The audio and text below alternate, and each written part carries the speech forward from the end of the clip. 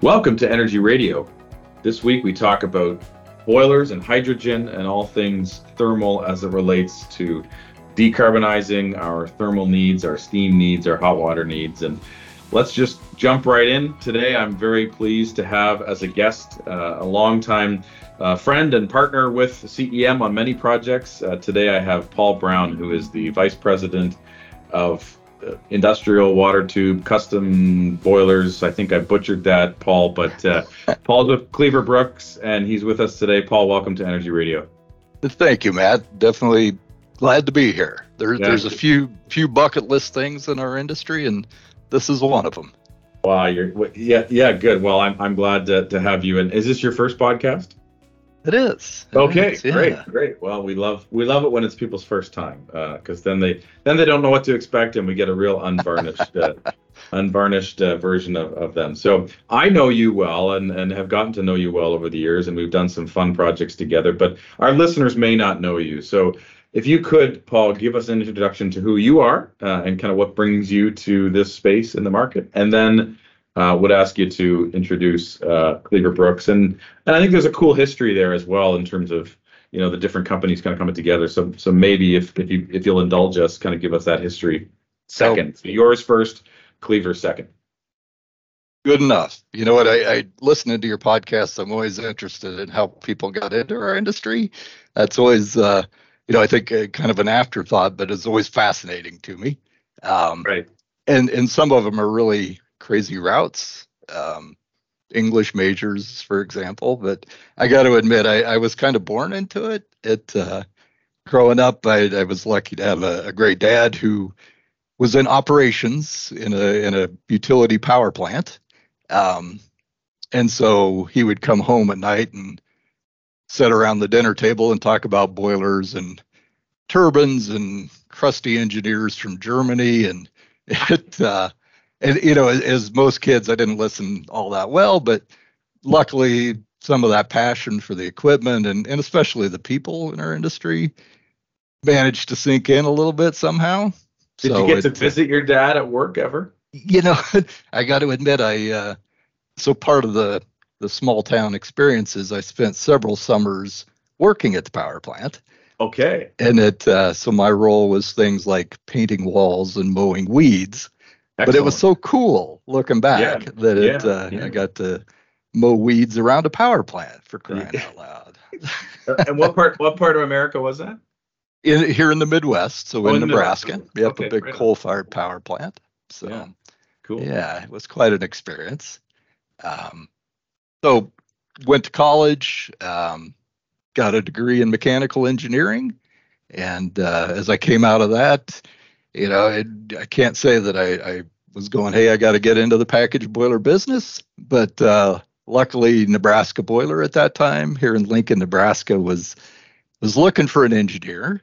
And I was looking for that first job. And so joined up and literally haven't left the industry since. Love it. I love it. So I was with Nebraska Boiler for a number of years, and then, as we'll talk a little bit about Cleaver Brooks, they purchased Nebraska Boiler while I was there. And then, as you know, I spent a number of years with another excellent boiler manufacturer, and have recently kind of came home or returned back to the crowd here with the same facility that I started at right out of college. And so I've been back here for 7 years. So that's cool. What strikes me about your story is that a couple things that I've picked up along the way in our space is that many people grow up in the space. My story is similar. I tell of family vacations and a day trip to the local hydroelectric facility, because that was the industry my old man was involved in, and so I just love that there's kind of that generational piece. Generational can cut both ways sometimes, but in this case, a good way. And then the other piece, the other reminder of your story to me was how our industries are often, pretty small, and how important it is to conduct yourself in a way that's, doesn't burn bridges and treats everybody with respect and kindness, because you never know, you might be working across the table now, and in 2 years you might be on the same side of the table, or vice versa, right? Yeah. So and your story kind of epitomizes that. So very cool. So love that. And then kind of maybe give us a brief history of Cleaver Brooks and how kind of all of the pieces kind of weave together. You bet, you bet. So, I tell the story of Cleaver Brooks really from a Lincoln, Nebraska standpoint. And we are here in Lincoln, we're the industrial water tube boiler division of Cleaver Brooks. And kind of the cool thing is we've been doing it here in Lincoln, Nebraska for just over 100 years. So we 2 years ago we celebrated 100 years of being in business here in Lincoln. That's so awesome. Yeah, that was pretty cool. It's amazing how many people, even in Lincoln, don't necessarily know we're here, but we've been here a long time. Cool. So then, Cleaver Brooks is obviously who we are, and Cleaver has been in business for almost 100 years.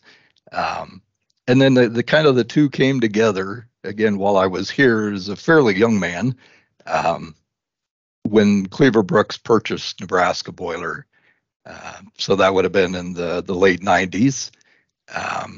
And so, the thing about Cleaver Brooks is they do a lot of stuff and it's all boiler. Right. I still find it amazing, even after being back here for 7 or 8 years, that I learned that things that we do as a corporation, in the boiler sector. And so, we build everything from boilers that fit through the door, something that you could almost pick up and move, but fits up the larger size of Cleaver Brooks, which is our industrial water tubes that can be 20 feet tall and almost that wide, and definitely don't fit through a door. Right. And is it fair that the Cleaver Brooks brand was more the smaller commercial kind of fire tube stuff, whereas when they bring in the Nebraska Boiler, that's the bigger industrial stuff? Is that in general, is that kind of where how the organization grew when they acquired you? They got bigger in their technology. Yeah, that's definitely a perception. And the thing with Nebraska Boiler is we were just water tube. Okay. And Cleaver Brooks, their specialty, and I look forward to the day when I say their specialty is here in Lincoln, Nebraska. But I have to admit that their specialty is the fire tube line. It's been around forever, and we build so many of those for so many people. And so with Cleaver Brooks buying Nebraska Boiler, it was kind of a common sense thing that one didn't replace the other, but it brought the two together, and just gave it another huge chunk in that boiler market. Yeah. Now where does when I also think of, and I think it's connected to ERI, I think it was Energy Recovery International. Where does that fit in? Yeah. What? So ERI. So yeah, we do. I say we build packaged water tube boilers here in Lincoln, but we build two kind of different lines. One is our fired line, which is a boiler with a burner on the front, and then we also do our HRSG market, and so we'll talk a little bit more about that. But that's the product line that usually gets its heat off of a gas turbine exhaust, or a recip engine in some cases, some waste heat, and so that even though they're the same water tube concept, they're different boilers. I mean, you couldn't mistake one sitting beside the other one. Right. And so that really came into the picture in the mid 80s. And that's Nebraska Boiler purchased Energy Recovery International, or ERI. And so, I still throw that name out there, and I get a lot of blank stares anymore. But if you get out there in the field, you run into a lot of boilers, and people will look at the nameplate and go, ERI. Yeah. So that's us too. Yeah. That was the HRSG division of Nebraska Boiler. Okay. And so when Cleaver Brooks bought that, it all came under the same umbrella. Got it. Yeah, and that's it. The example you talk about is precisely why I ask is, cogen projects in particular, when they're well designed, they run forever, right? And so for anybody who's spent time walking around plants, you may see, Nebraska boilerplate on a package boiler. You may see ERI, and it's cool to hear the story of where that legacy comes from and how that's tied together. So I appreciate you sharing that. And then the last kind of piece of the puzzle is, at some point there's a decision to, and I actually don't know if was a Nebraska decision or a Cleaver decision, but you decide to vertically integrate on the burner side as well. Yeah, so that was a Cleaver Brooks decision. Okay. It came after the acquisition of Nebraska Boiler, but that was when they brought in Natcom, and so that's a burner technology that's out there.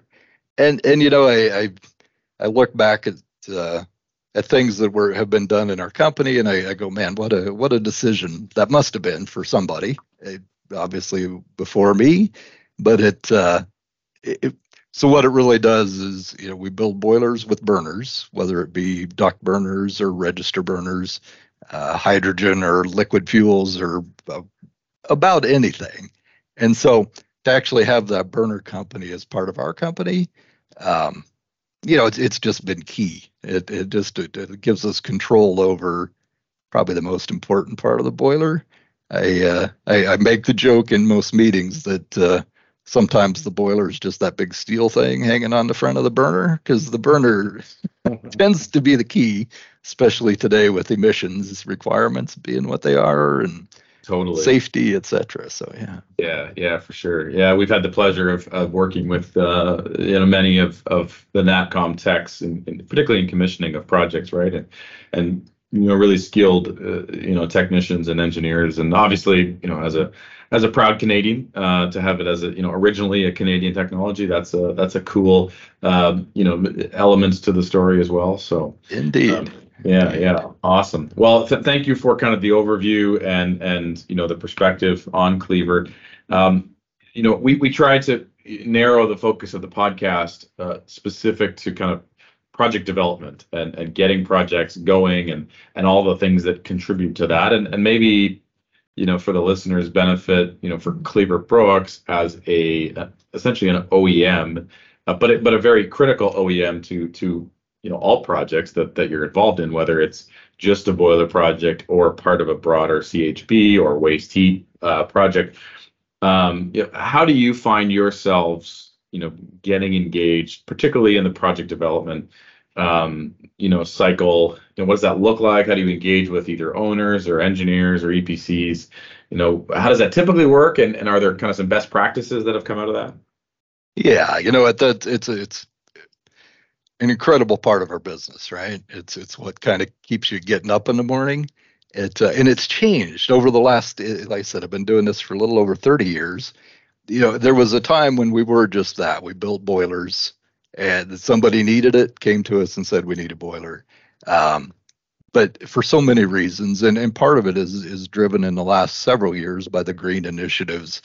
We do, just as an equipment supplier, play a much bigger role in the project development phase.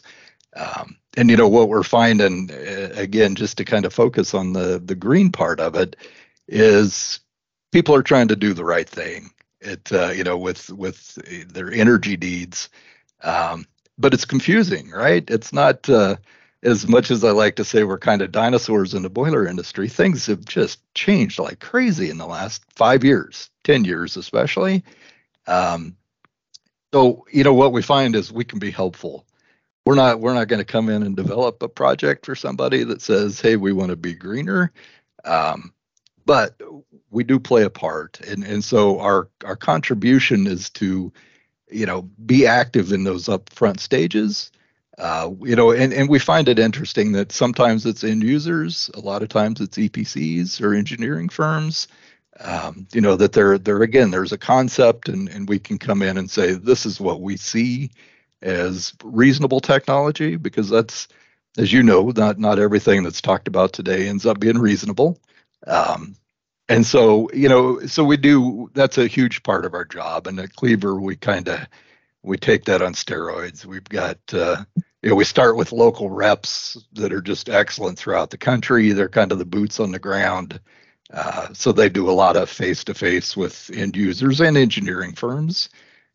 But we find that the folks here in the factory, we've had to staff up over the years to have that technology or yeah, the technology resources here for people as they put these projects together. Yeah. Again, there every once in a while there's a project that we don't get involved up front in, and I say we, a boiler vendor of some sort, and I always feel like those projects suffer. Not that we're saving the day or anything like that, but we do have some things we love to share, and we think we can help folks out as they go Yeah. through something that's kind of scary. Yeah. Yeah, and I think we often talk about projects. A new boiler, a new cogen is probably a once in a generation project, right? Unless you are someone like us who's doing multiple projects, or a developer. If you are an industrial or a large hospital or a university campus, you're probably only going to do one, right? Yeah. And so you want to get it right, and you know we have our mantra in our office, even though we are doing multiple all the time, is we don't have to know everything. We just have to know who to talk to, right? Like we are integrating systems. Our clients are buying systems, but that integration is relying on some pretty key vendors, and whether it's you guys or somebody else, like that experience and your perspective on a project is different than ours. And you're seeing way more projects than we are, right? So why wouldn't we benefit from what value you guys have? Say, hey, have you thought about this? And sometimes it's like, are you smoking dope? Like, I know you guys are Canadian, but what are you doing up there? Like, why are you doing it that way, right? So Yeah. that repartee, that kind of back and forth, we have found has been very, very helpful. And I think that's, I think you guys are seeing that. And if you had your way, you'd always get involved early and often on projects. I do. I find it, again, fascinating, just the people side of this. But every once in a while, you end up with somebody that you try to be helpful, and you can see them go, wait, stay away. Right. And so there's still some of that out there, but not as much as there used to be. Right. But, Yeah. we do see people going, hey, give us what you got. We talk about everything's on the internet, but for God's sakes, everything's on the internet. You can't. That's too much to sort through. So I always say hats off to the people that do the Cleaver Brooks website, because there's so much stuff, right? Right. And so if I just started there, I'd be lost. But talking to people and letting us share what we at least think, not saying what we know, but we think that always helps. You reminded me of one of my favorite quotes from the NBC sitcom The Office, where the lead character, the kind of blundering manager Michael Scott says, I love Wikipedia. Anybody can edit it. It must be true, right? And you're right. The internet is like that. Like there's just so much out there. You don't know what's and context and kind of the broader information is so important, right? And so we have really enjoyed, obviously, the relationships with the reps, but really the dialogue with yourself and Jason, Kimberly, and others over the years, in terms of really getting the right design on the burner and on the boiler and that kind of stuff. So yeah, we 100% agree. The earlier you can get involved, the earlier if it's a cogen, the gas turbine vendor can get involved, the better for everybody. So no, that's great. Let's transition to kind of the topic that we really wanted to get together on, which is something nobody's talking about, which is hydrogen. So I'm just going to tee that up and kind of let you start, and then we'll see where we go. But hydrogen, obviously, that was tongue in cheek. Everybody's talking about it. And I don't want to force the conversation, so I'm just going to stop and let you kind of wax philosophically, and then we'll see where we go on the topic of hydrogen as it relates to your world. Excellent. Yeah, hydrogen, you can't go to a show or a trade show and not have people talking about it. You can't tune into a webinar. I mean, I've done so many of them myself. But what I find is there's a couple of messages from the boiler side. And the cool thing that I'm just realizing is that the message wasn't the end-all message, that it's changing. So our first message was, no problem.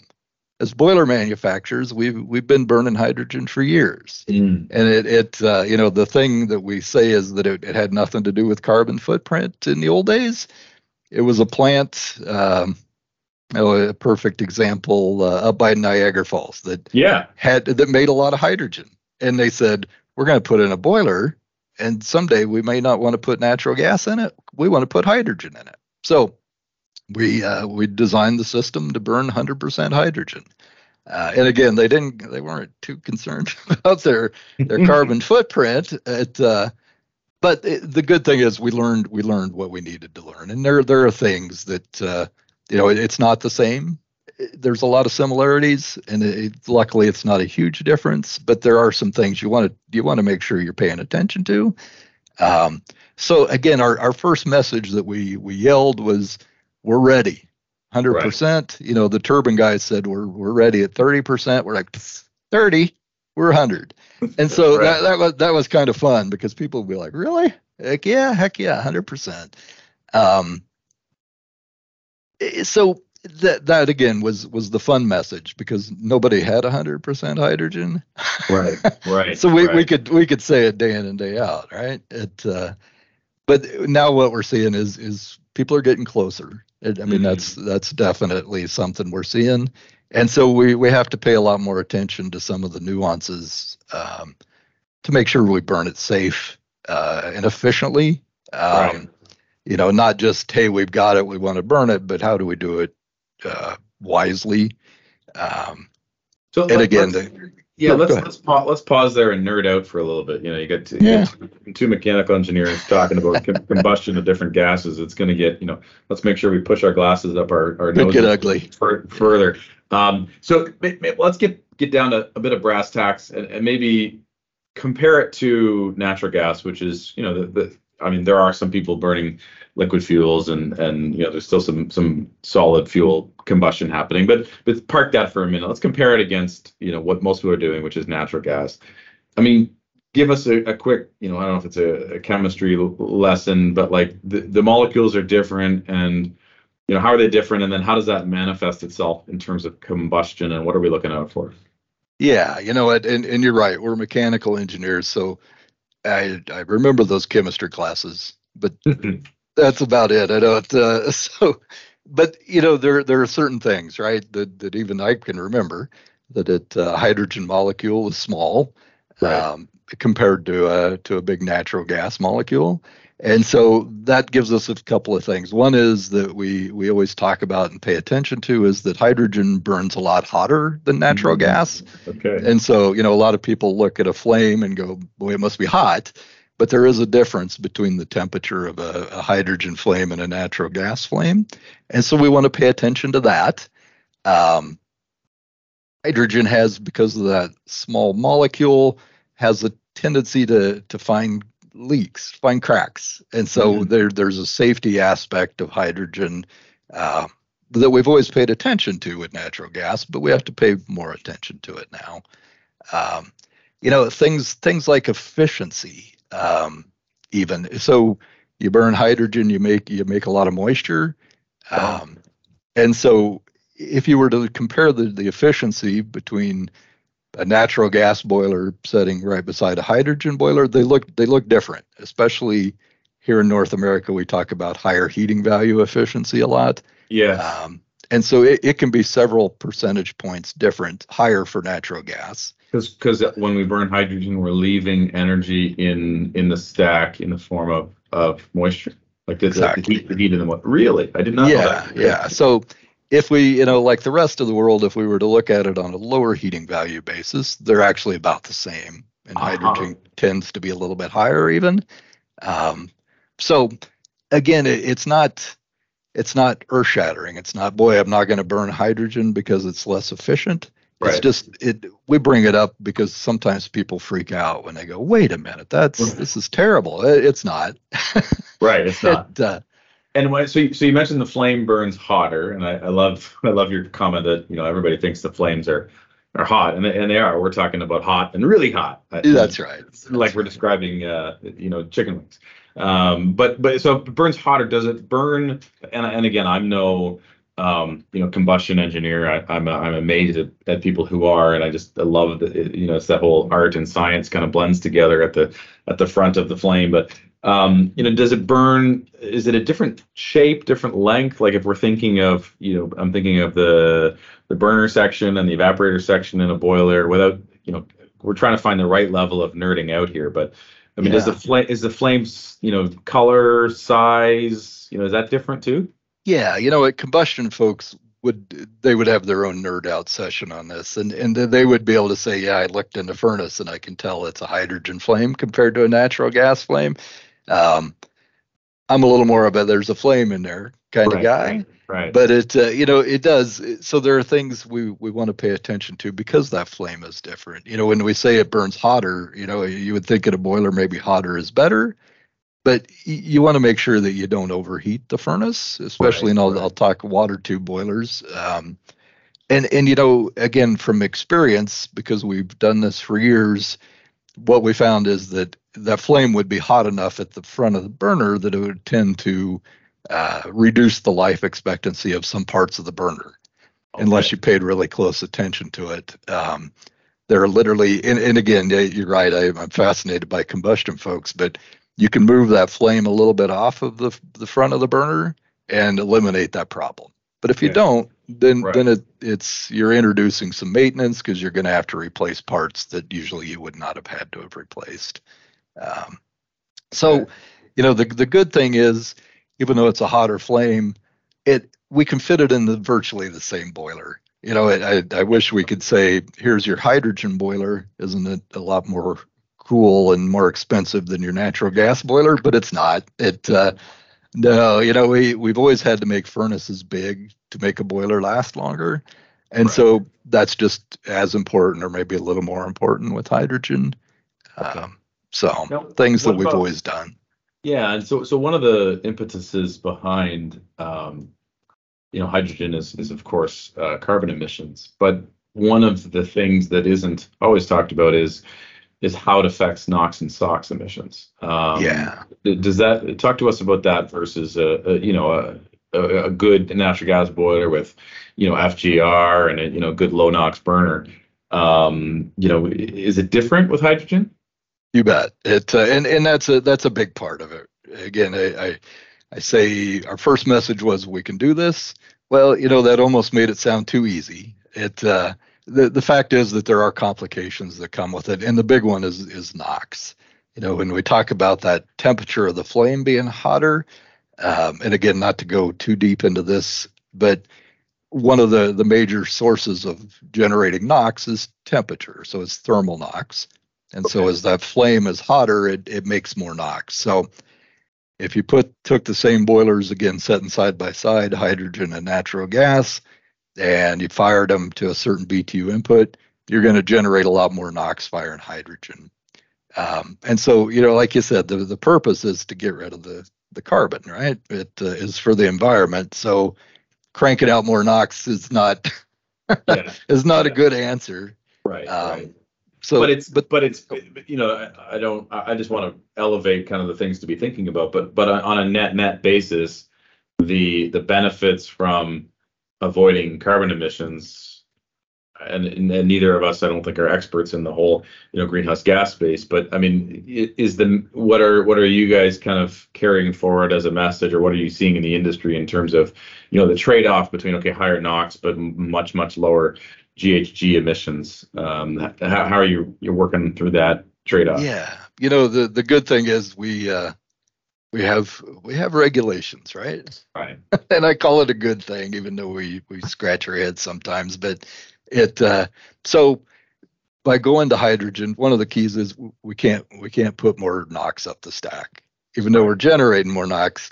We've Uh-huh. got to take care of it. So it, the good news is that we generate more NOx, but we can reduce it. And so again, technology that we've been using for years, like SCRs or Oh, okay. selective Okay. catalytic reduction, does a great job of reducing NOx efficiently. Even FGR is a, I mean, the technology's been around longer than I have even, and it's a great way to reduce thermal NOx. So we see that the NOx goes up because we're burning hydrogen, But if we implement the technologies that we have, then we can keep that NOx back where it was before. Okay. And so if I'm thinking about developing a project around hydrogen, what drives the need for it sounds like SCR is a technology that works, but it may not always be required. Like, or is it, hey, you're going to put hydrogen regardless of where you are, SCR is required? Because that's a big ticket item, right? It is. It is. The thing is we talk about hydrogen like we're burning it every day. And as you know, that's one of our secrets is we're not. It's talked about a lot right now. Right. So I would say what we see, the majority of the projects where you burn hydrogen, the NOx requirements are low enough, kind of driven by where in the world Yes. the plant is, that we have to use SCR technology. Okay. It's not a given. We would see hydrogen on some plants where the NOx is 30 ppm, and we could probably still get there without an SCR, just using some FGR. So it's jurisdiction specific. Still, yeah, just like the old days. Yeah, It's like the old days. Okay. And the tight jurisdictions probably required an SCR with natural gas anyways, right? very possible. Yeah, Very possible. Okay. And that technology, a message that we try to get, it's not as scary as it used to be. Right. The SCR, they're even people that you would say they don't want to have ammonia around, boy, people are figuring that out. Right. Urea is a great solution for that, and so I foresee us building more SCRs as Right. time goes on, for sure. That's a question that I didn't have on my list, and I don't know the answer to. Do you build your own SCRs? We do, so that was part of the NatCom package as well. Oh, so we okay. do our own low NOx burners and ultra low NOx, but we do build our own SCRs as well. Okay. And, there's a couple of catalyst manufacturers out there that everybody uses, including Right. us. But again, that's kind of a key part, because you don't want that to be wrong. Right. So we do like to build those ourselves if we can, and keep that under our control. Cool. Let's talk about some of the safety considerations when you're burning hydrogen. I mean, I've always admired, if you think about a burner management system, and what that really is doing, and all the safeties and checks, and what are those? I'm going to show my ignorance here, but what are those drawings? That are tied to this. There's I don't know. Anyways, there's a whole school of engineering. Indeed. And a key package, key part of the project is, taking this design from you folks on the BMS and going to in our case in Ontario, the TSSA, or in Alberta, ABSA, or other governing bodies around safety. And so the bar, I think, is already pretty high as it relates to safety around boilers. But are there things that you're doing differently, or are there things that you're doing with hydrogen that you don't have to do with natural gas, or vice versa? Maybe it's inherently safer. I don't know. Talk to us about the safety piece. Yeah, that's one of those things that I find, again, fascinating, because it's evolving. You're right, boilers, ABMA, ASME, they were created to keep boilers from blowing up and hurting people. In fact, we had a customer just within the last couple of weeks that called up and said, hey, we hired a consultant, and they gave us this graphic of, if the boiler blows up, it was kind of like an impact picture or graphic, which I've never seen in 30 years. And so we had to explain of all of the stuff, going back to the very basics of what we do as an industry to be safe. And it was kind of a good reminder to go, shit, everything we do is focused on that. Right. Totally. And so why I say it's evolving with hydrogen is there are more risks. Okay. And again, it kind of goes back to the what I talked about with the molecular size and the fact that it can leak easier.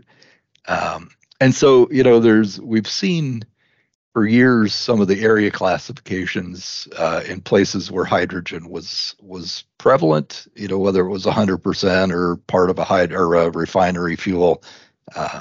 So that was kind of the first step to say, yeah, we need to implement a little more strange or stringent requirements for area classification. But I think we're going to see that evolve even more. That some of the NFPA is talking about things that are more just applicable to hydrogen because they see it playing a bigger role going forward. So Right. Yeah. it's definitely a huge concern across the board. Yeah, and I think, it bears mentioning that, to make progress on all of our environmental concerns and our climate goals, it requires us to take on and mitigate a level of risk as we do new things, right? And so, because I hear you, and I think you're 110% right around, there is a heightened level of risk, but that doesn't mean we should do it, right? Like, and that's what you guys are saying too, is we know how to mitigate this risk. We're gonna figure it out. And yes, it has to be a cooperative effort with NFPA or the governing bodies up here, and we have to get to something that's practical and pragmatic and works and is safe. But we shouldn't just, it's more risky, so we shouldn't do it. No, as a society, we wouldn't have come to North America if we didn't take the risk of sailing across the ocean. Like we need to take risks as a society to move things forward. We just have to do it in a way that's measured and logical. And speaking of logic, I remembered it was the SAMA logic diagram. SAMA drawings, you bet. That's what I was thinking. That's what I was trying to think of. It came to me. Indeed. So, you're right. That's when we get running with new technology, and hydrogen's literally just one of them that it is. You do have to pay attention to the risk. And the good news again is that we haven't run into anything that we're going, boy, we are pushing the boundaries of what makes sense from a risk standpoint or a safety standpoint. Right now, we feel comfortable that as a world, we're doing a good job of controlling that. Yeah, exactly. And so, you talked about, you've been burning hydrogen for a while, and yet, kind of your story and your engagement, I think, is continuing to evolve. I mean, are there things you're doing that you can talk about, I guess, but are there things you're doing from an R&D perspective in terms of, new technology or new ways of doing things or new metallurgy or, anything exciting coming down the pipe, to use a bad pun on the R&D side for Cleaver? Down the tube, the boiler tube. Yeah, tube, right. That's even better. Yeah, well done. It's the cool thing about Cleaver Brooks is we have a pretty extensive focus a lot on the combustion side of hydrogen. And so, that again is not necessarily to figure out, can we burn it? We've got that down. But again, burning it efficiently, it is a key. I mean, even if we're looking at natural gas, if we're figuring out how to reduce carbon footprint, everybody talks about this, that the best thing is to not burn fuel, right? Is to make it more efficient. And so we're always working to make those systems more efficient, but also from a safety standpoint, as we've talked about. And the cool thing is, and I alluded to this earlier, that hydrogen is something we talk a lot about, but we're on the edge, right? And you guys see that we are blessed to be part of a project here in North America that will be the first cogen facility burning pure hydrogen. So it's gas turbines, and we're doing the HRSGs with duct burners and SCRs designed for burning 100% hydrogen. So we're excited about that because it's kind of that first one that is taking it beyond the step of just talking about it, and so everybody's watching the project, and we're very excited to be part of that. I'm not going to ask you this. I'm not going to ask you to say who it is, but you can say it's a Canadian project. I think you can say that. I think I can say that. Yeah, but you're right. Again, the Canadian pride is coming through. So but the cool thing is about that, and I was in Houston here a few weeks ago. Everybody's talking about that project. So it is. Okay. You're right. There's some Canadian pride that they're taking that first step, and everybody is paying very close attention to how it works. That's awesome. So that they can know what to do next. Yeah. Very exciting. Cool.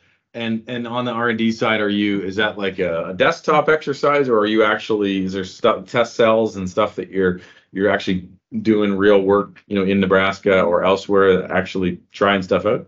Yeah. So again, from a corporate level with Cleaver Brooks, we do have the ability to test fire some equipment. Okay.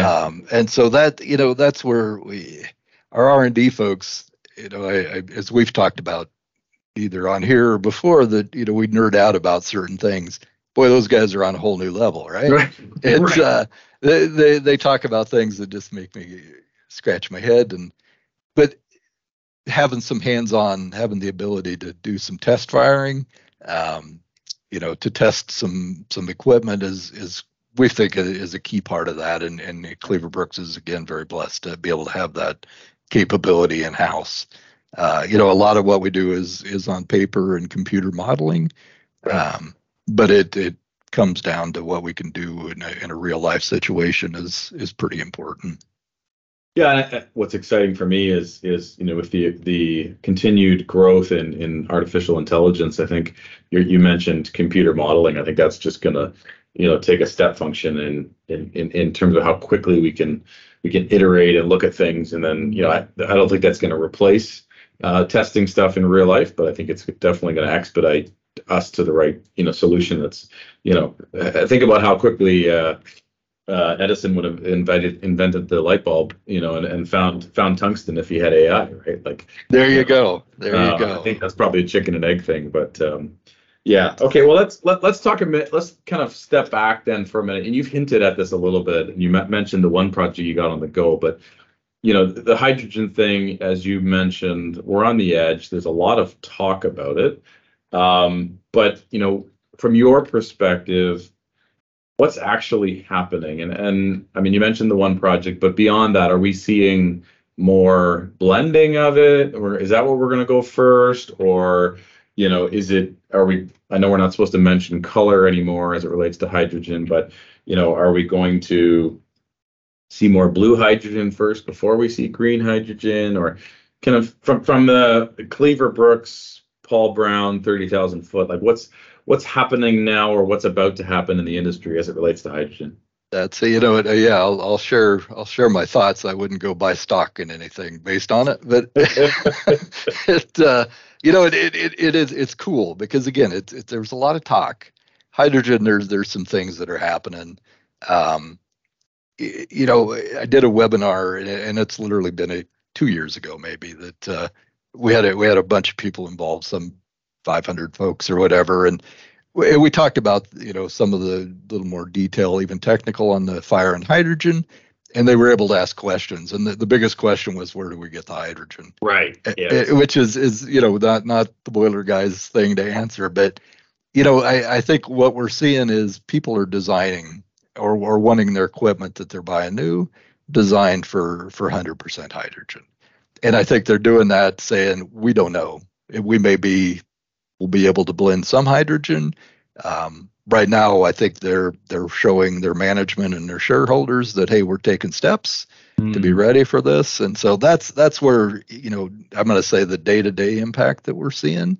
And what does that look like, Paul? Like, are they overbuying now, or are they leaving spools to put, like, what does that practically look like to buy a boiler today that's ready for hydrogen tomorrow? Yeah, and that's a great question. They want somebody to say it's ready. And so, the thing is we're all driven by our pocketbooks, right? And so you very seldom see somebody that goes, we don't know where we're going to get hydrogen, but give me a fuel train and controls for hydrogen. Right. What they want is to say, when we have hydrogen, we want to be able to put in a fuel train and controls. And so we go through a process and make sure that that's a viable thing.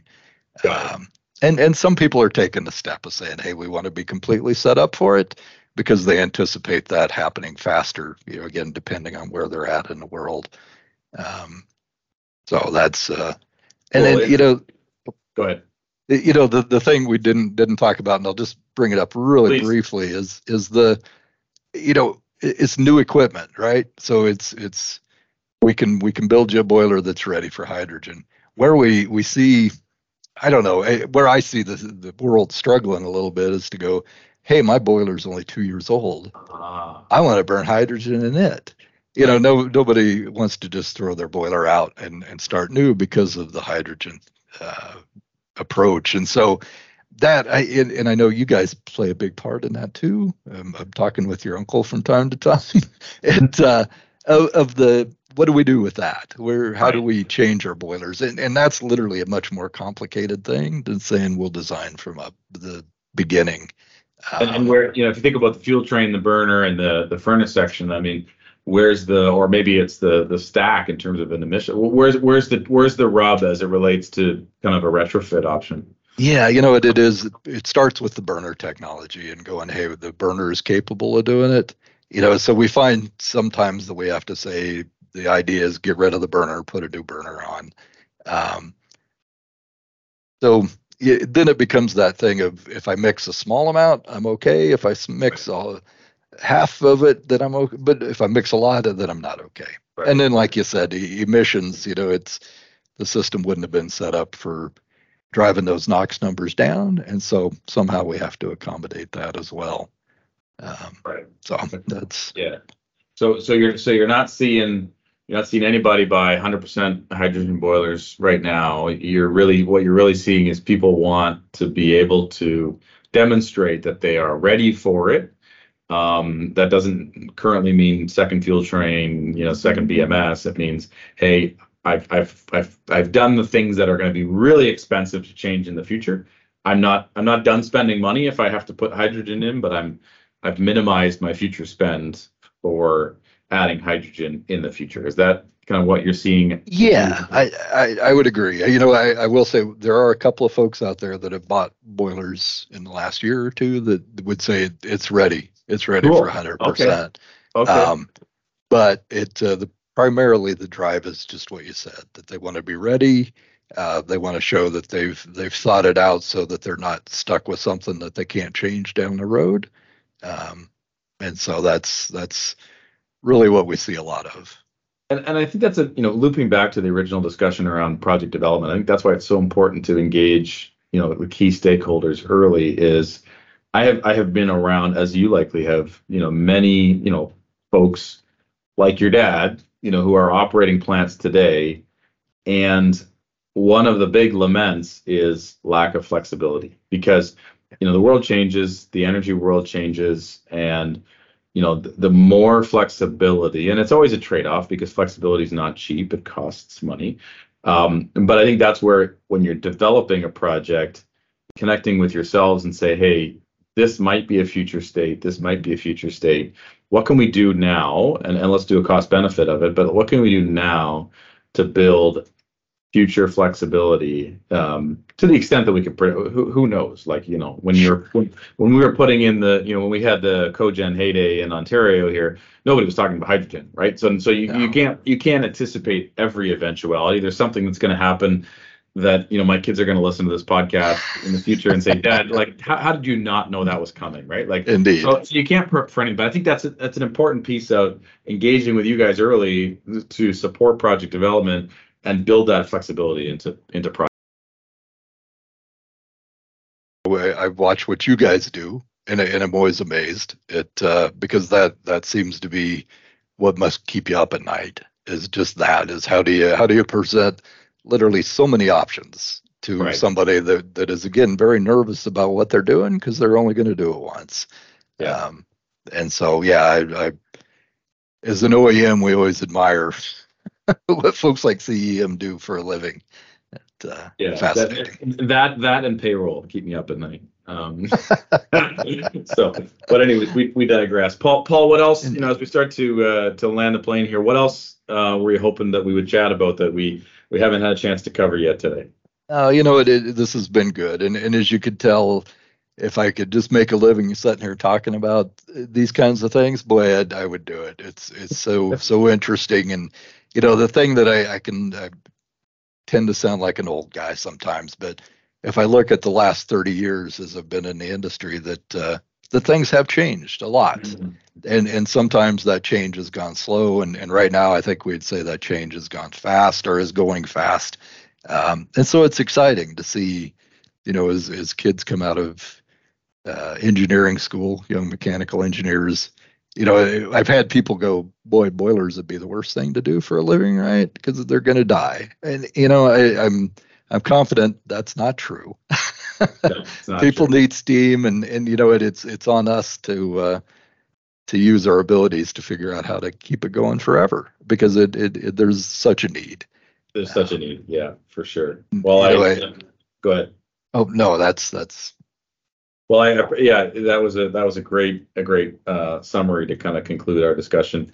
And yeah, that perspective is helpful, right? Yeah, yes, we have to do projects and get stuff done, but we also have to have these discussions to learn from each other and to share information and share ideas. And I've made a bunch of notes here as we're talking of things that it's like, oh, that connects to this and that connects to that client, and we should look at that. And that doesn't happen in isolation, right? That happens through these types of discussions. And so indeed. so if our listeners, Paul, want to continue that discussion with you, what's the best way? Are you willing to share your email or LinkedIn? What's the best way to get a hold of you? Yeah, LinkedIn is a great way. Find me on there. I like posting some little videos about what's going on in our shop every once in a while. Right, yeah, I love it's those just kind of a fun hobby. But you know what? Email me. It's pbrown@cleaverbrooks.com. Call me. That's why we're here. Right on. So I love it. I love it. Well, as always, it's never boring talking to you, Paul. I always enjoy it. I'm always left slightly, more educated than I don't want to say I'm smarter, but I'm definitely more educated after having chatted with you, and certainly an enjoyable time. So thank you again for joining the Energy Radio podcast. Like I said, I can check this off my bucket list now. There you go. And go on to the next. So thank you. Appreciate the opportunity, Matt. Awesome. And thank you to our listeners. This has been another episode of Energy Radio, where today I was joined by Paul Brown of Cleaver Brooks, where we had a chance to talk about all things thermal and hydrogen and how those two are converging. So until next time, we hope that everybody stays safe, and we hope that everybody's doing their parts to make the world a better and more functional place. Thank you.